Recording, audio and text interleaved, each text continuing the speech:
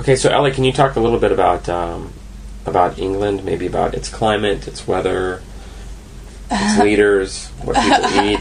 Well, I'm not going to talk about leaders right now because that's a bit of a sore point. But England's weather, that is a bit of a sore point too. It's not the greatest weather in the world, especially compared to Japan where I am now, which the weather I just love.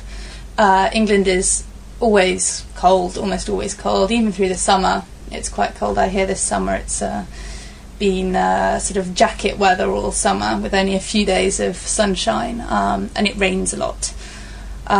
So yeah, it's pretty miserable as far as weather's concerned. Now you're from Bristol, right? Yeah. What's your hometown like?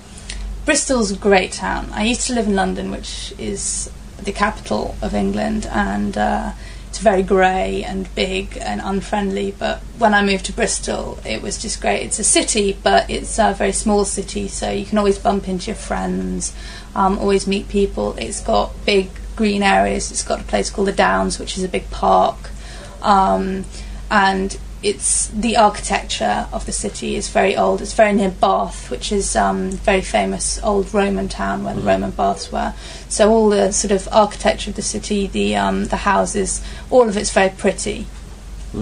Okay. Well, what are the Downs like? You said the Downs. Is that a park? The Downs. It's a big area of green. Basically, it's not a park as in lots of trees and sort of shrubbery and stuff. It's just a big wide spread of greenery where you can play football. I mean, there's football matches sort of every week. You can go and fly your kites. You can take your kids there.